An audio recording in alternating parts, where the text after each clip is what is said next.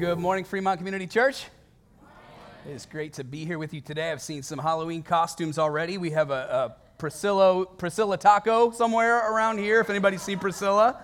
And then, so the choir apparently decided to dress up as me for Halloween. I saw a lot of flannel shirts and square glasses. So if you are one of those choir members who became as me for Halloween today, would you stand up?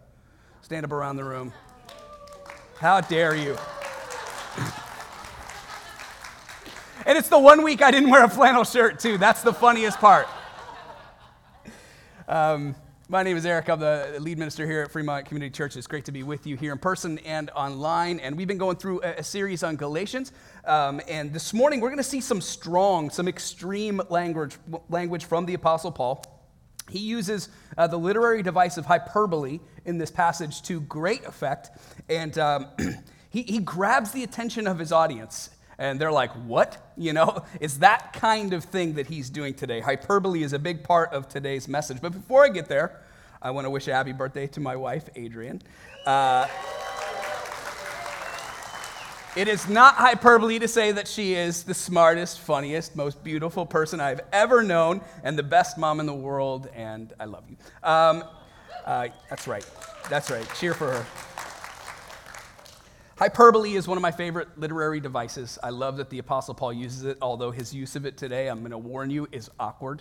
For you students who have an English test this week, you can thank me for this refresher. Hyperbole is the use of exaggerated statements that are meant to make a point, but not to be taken literally. I'm as hungry as a horse. I'm so hungry I could eat a horse. I'm so hungry I could eat a horse. I died of embarrassment. I've told you 1,000,000 times, pick up your dirty socks.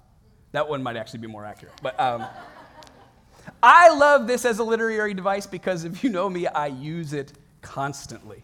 If something good happens during my day, it's the best day of my life. If the Cleveland Guardians get knocked out of the playoffs, this is the worst day of my life, even though I go about the rest of my day relatively happy because life is good, right? Some of you guys are like, Cleveland Guardians, boo. Every time I have a good meal, this is the greatest thing I've ever eaten in my life. Every single day, I somehow find the cutest video of French bulldogs that the internet has to offer. And this is what you do when you're allergic to dogs. You just look at videos of French bulldogs on your Instagram feed. That's literally all I follow on Instagram. All this to say, the Bible and the characters in the Bible, they often use hyperbole to make a point. Think of Jesus when he says, hey, take the plank out of your own eye before you remove the speck. He wants us to see this ridiculous, over-the-top expression so that we go, oh, I need to look inward before I start correcting everybody else. He wants to get our attention.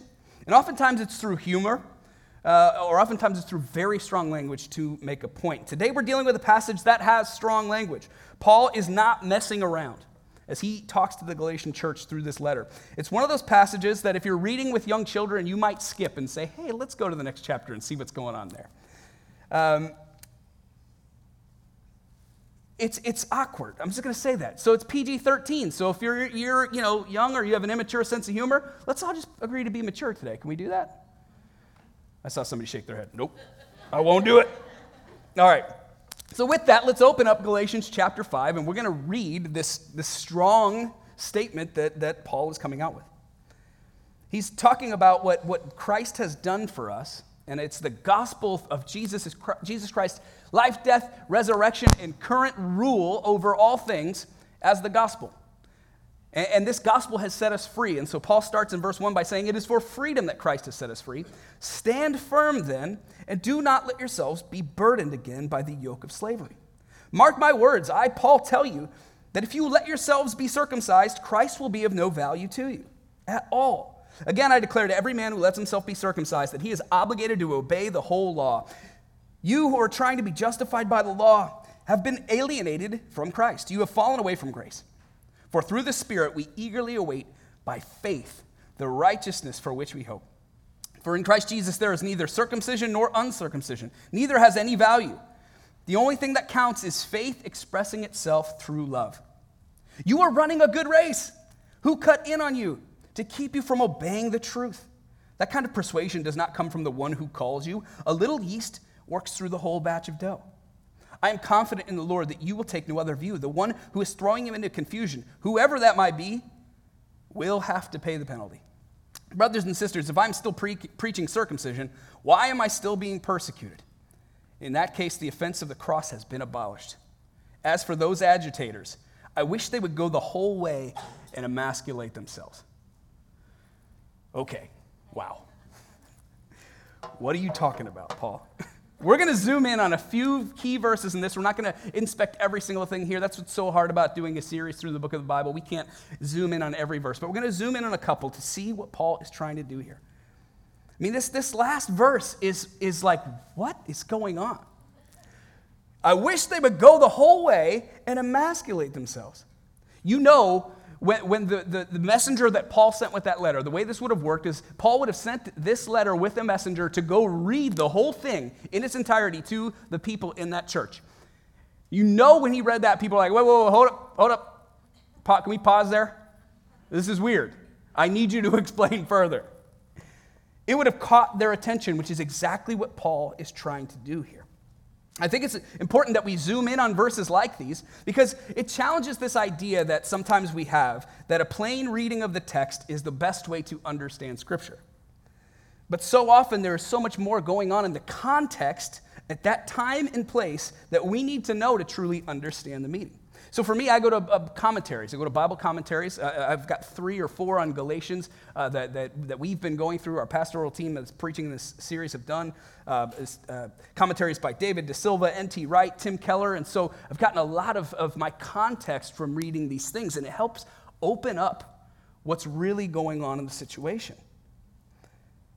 Sometimes you need to do a deeper dive to understand what Scripture is truly saying. And so when we zoom in on this passage, is Paul really wishing violence on people? That doesn't seem consistent with the message of Jesus, and it doesn't seem consistent with the rest of the book. They should go the whole way and emasculate themselves? First of all, what a weird thing to be talking about on a Sunday morning. Second of all, it doesn't seem to jibe with what's going on. And so how do we understand what's going on? Well, first, it's important to know the context. Around the time and place that the recipients of this letter would have received this, there's actually a Greek cult that exists. It's a Greek cult that worships a false god, a false goddess actually, and they had these crazy worship ceremonies where they would whip themselves up to a frenzy, and it culminated in the men castrating themselves. Yeah, it was bonkers, right? And people watching from the outside are going, what is going on? Now see, this practice of circumcision goes all the way back to Abraham, and it was this thing that was meant to say, we're the people of God, and this is an identity marker that we are different from the rest of the world, not because we're better, but we want to point people to the God who is greater than all of the other false gods out there. That's what circumcision was about. But what do you do in a context where there's a cult around that's going even further than that and taking part in this crazy ritual? All of a sudden now, the people who are either Hebrew or Christians who are turning to become Jewish so that they can become a Christian, which is a big controversy that's going on in here, they don't look anything different than Greek idol worshipers. We've now lost the distinction from the world. We don't look any better or different from them. It is no longer an important identity marker for a follower of God, for somebody in the family of God. So that's going on around this time, and Paul is drawing their attention to that, saying, hey, are we no better than these people? That we're putting our stock and value in this outward expression of the faith? It's like if I had said to everybody at this church, if you want to really follow Jesus, you will wear a flannel shirt and glasses like mine, and then God will love you. And Will Walker wears it every day, so he's good. These outward expressions aren't key identity markers anymore for God's family. And that's what Paul is getting at here. He's saying our criteria has to be a little bit better than these crazy cults out there, right? We have to be better than that. But the other thing he's doing here is he is using literature. The Bible is full of many different genres of literature. God communicates to people in a context in ways that they will understand. And so he's using literary devices to help them see how important this is. He's using hyperbole. He wants their attention. Go all the way, emasculate yourselves. You might as well. What? I better listen. This guy he's pretty angry, but he's saying some extreme things. I better hone in on what he's trying to say. The second literary device he uses, and this is what's so fascinating. This is why we got to dig deeper. That's why a plain reading of the text doesn't always get us there. We have to dig deeper. There's repetition used. If you look in verse 7, he says this, you were running a good race. Who cut in on you to keep you from obeying the truth? Paul uses very similar language in verse 12.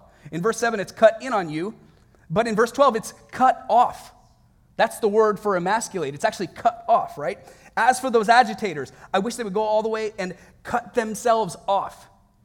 Now, you're like, okay, it's not getting less weird, buddy.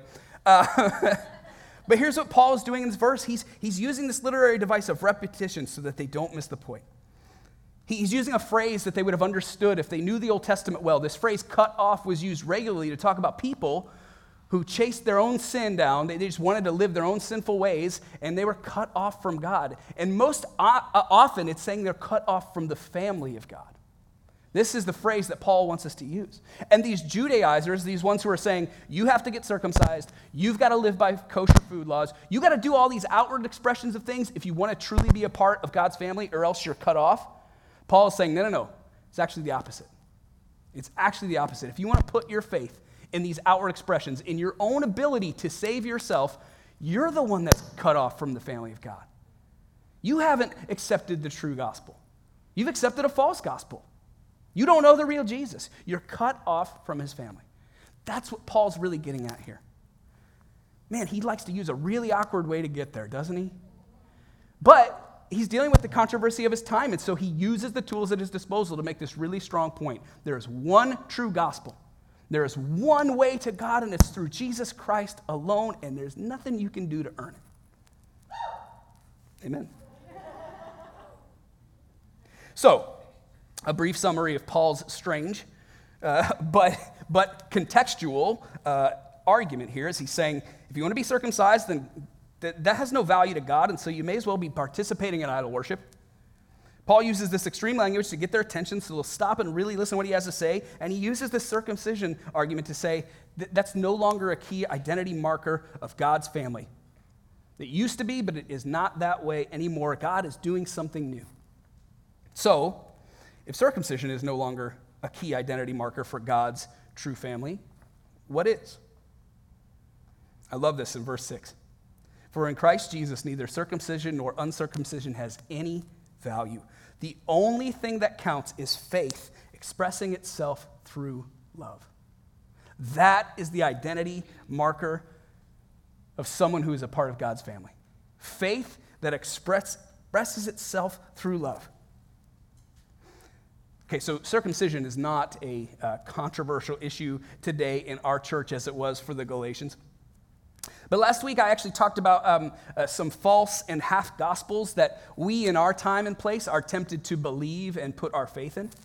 And if you haven't seen last week's sermon, I encourage you to go back and watch it because it's really helpful. We sometimes need to diagnose the ways that we are pulled away from God in believing in false gospels or even half-truths, right?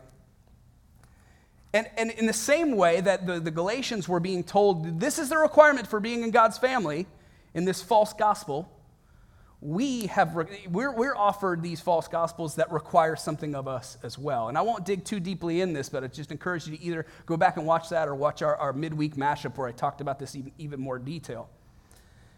But these false gospels, they may require us to hate. You got to hate who we hate. We're the good guys, they're the bad guys. If you want to be on our team, you got to hate the people we hate. It's not from Jesus. The prosperity gospel tells you that you got to give to get, right? Because faith is actually symbolized through material wealth. If you've been materially blessed, it's because you have faith, and if you haven't, it's because you don't have faith. But you got to give. Giving is a exercise of faith. So you got to give if you want to get. And meanwhile, preachers of this gospel get rich while their congregants stay poor, wondering, why don't I have enough faith to get wealthy? Gospel of comfort tells us to play it safe and ignore the suffering of others because God isn't involved in suffering, ignoring the fact that Jesus spent most of his time with the poor and the oppressed, right? Last one, the gospel of empire tells us we'll gain influence at any cost. We do what we have to do to get power because that's what it truly means to rule with Jesus here on this earth. Again, more info on that stuff from last week's sermon and on the midweek mashup. I could go on and on about this, but we are constantly pulled from the true Jesus to these false and half gospels that require something of us. And usually the thing it requires of us has nothing to do with Jesus. All of these expressions, the logical outworkings or requirements of these false and half gospels don't lead to the flourishing of life for us as individuals or for our communities. And that's what Galatians is all about. How do we live fully alive? And how do we bring that life to anybody who wants it around us? They don't express to the world around us that Jesus is the way, the truth, and the life. They preach a gospel, a word that means good news, but it's also ultimately absent of good news. But what does? What does truly express good news? Paul says the only thing that counts is faith expressing itself through love. Man, that is something to memorize. That is a verse to memorize. For God so loved the world that he gave his one and only Son, that whoever believes in him shall not perish but have eternal life. That is good news. And how should that good news be expressed? By a people shaped by that love. That's the effect of the gospel on your life, on my life. Faith expressed through love. Let's get back to Galatians 5 and see Paul continue to drive home this point. He says this in verse 13, "You, my brothers and sisters, were called to be free, but do not use your freedom to indulge the flesh. Rather, serve one another humbly in love. For the entire law is fulfilled in keeping this one command: love your neighbor as yourself. If you bite and devour each other, watch out, or you will be destroyed by each other. So I say, walk by the Spirit, and you will not gratify the desires of the flesh. For the flesh desires what is contrary to the Spirit, and the Spirit what is contrary to the flesh. They are in conflict with each other, so that you do not do whatever you want. But if you are led by the Spirit, you are not under the law. The acts of the flesh are obvious: sexual immorality, impurity, and debauchery, idolatry, witchcraft, hatred, discord, jealousy, fits of rage, selfish ambition, dissensions, factions, and envy, drunkenness, orgies, and the like. I warn you, as I did before, that those who live like this will not inherit the kingdom of God. But the fruit of the Spirit is love, joy, peace, forbearance, kindness, goodness, faithfulness, gentleness, and self-control. Against such things there is no law. Those who belong to Christ have crucified the flesh with its passions and desires. And since we live by the Spirit, let us keep in step with the Spirit. Let us not become conceited, provoking and envying each other." So first, Paul reminds the Galatian church that you are a part of God's family. And there's no secret knowledge that you need. There's no uniform, no flannel shirt that you need. There's no magic formula to please God or religious ritual that makes you special. No, God's family are identified by their humble service to one another in love. You want to obey the law? Jesus said, fine. Here's how you obey the law. It's entirely fulfilled by loving your neighbor as yourself. And then he says, walk by the Spirit and avoid the desires of the flesh. This is Paul's way of saying, you used to be in slavery to sin. You sold yourself over to sin, and Jesus has come, and he set you free by his life, his death, and his resurrection. And he's now reigning over all things, and he sent the Holy Spirit to live with us and in us, to give us victory and to make possible what was once impossible.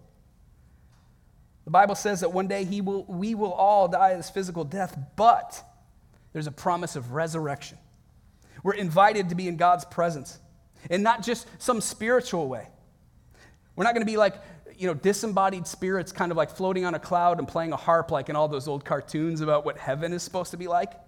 No, it's a whole person, spirit and body resurrection where we will dwell with God in a new heaven and a recreated earth. And in this new heaven and new earth, which Paul calls God's kingdom or the kingdom of God, there will be no more sin, which means there will be no more pain, and there will be no more tears, and there will be no more death.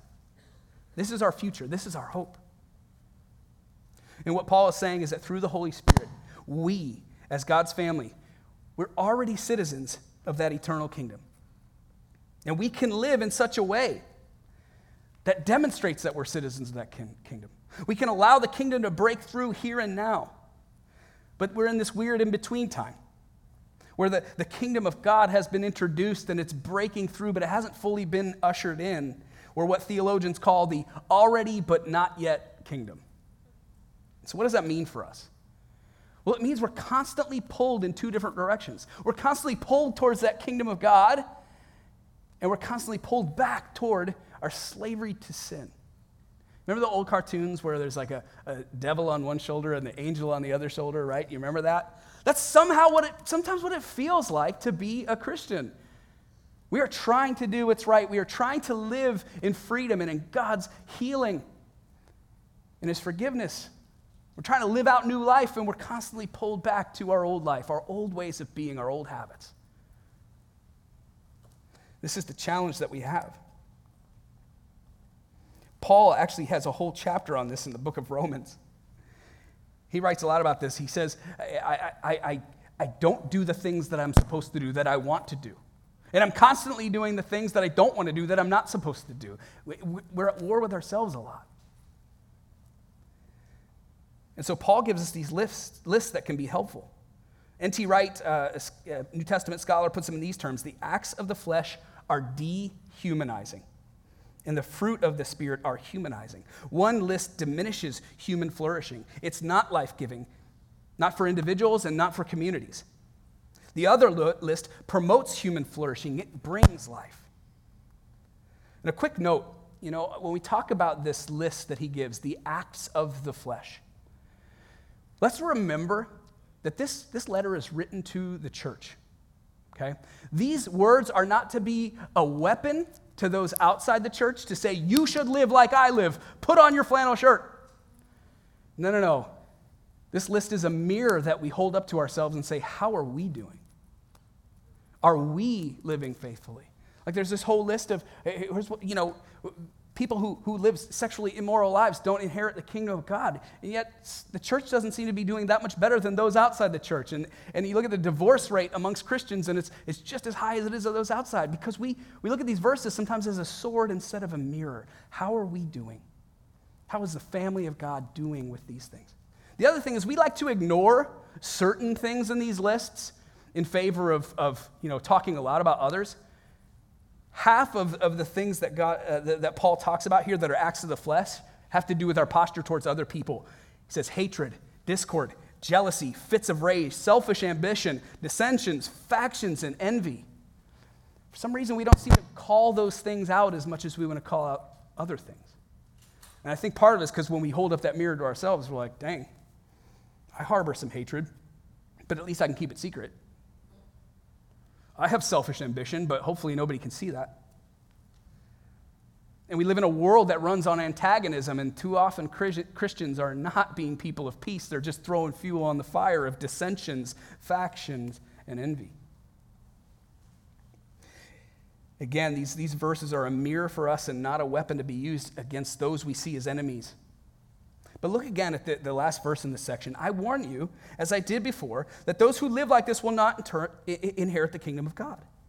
Why? Well, because these acts are dehumanizing.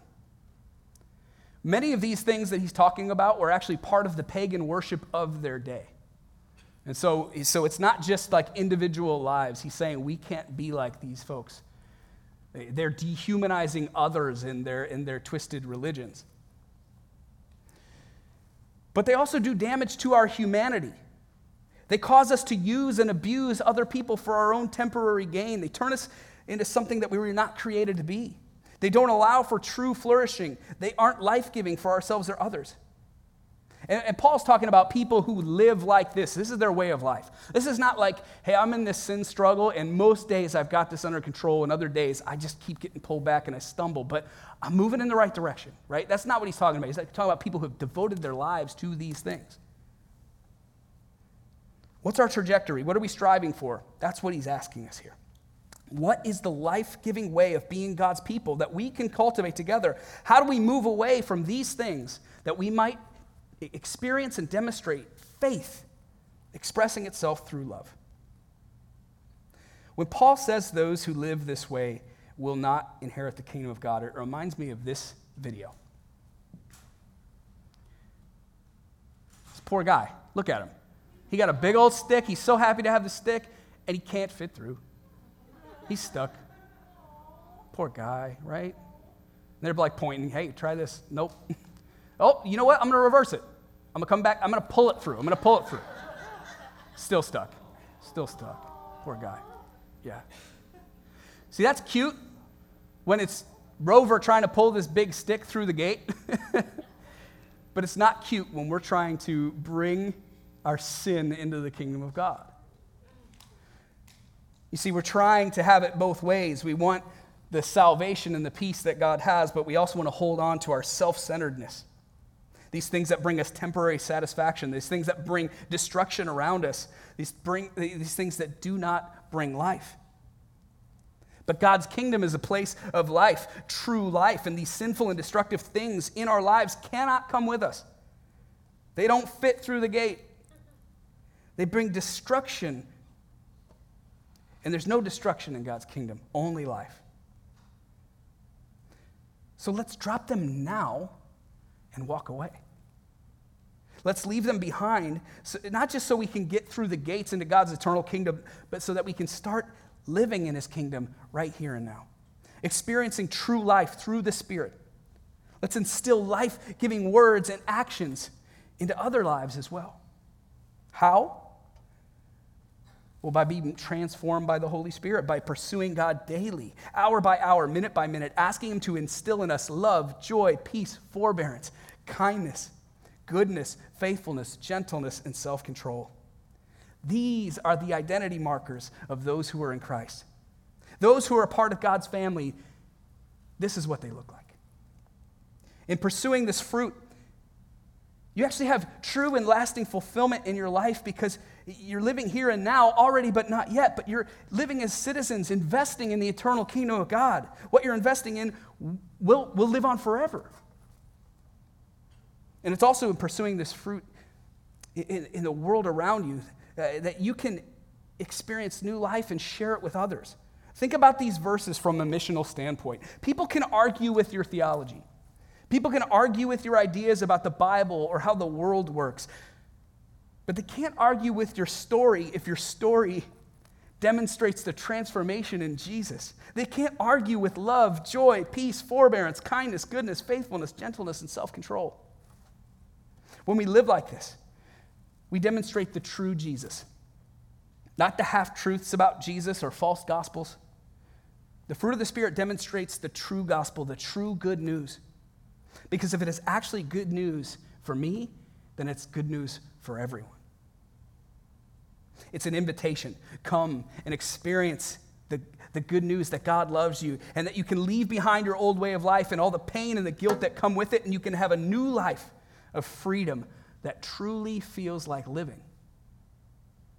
Okay, so what is this awkward journey we've taken from Paul talking about circumcision to finishing with talking about the fruit of the Spirit? What does it mean for you and for me this week? One step this week is a simple one, and I would just encourage you to do this.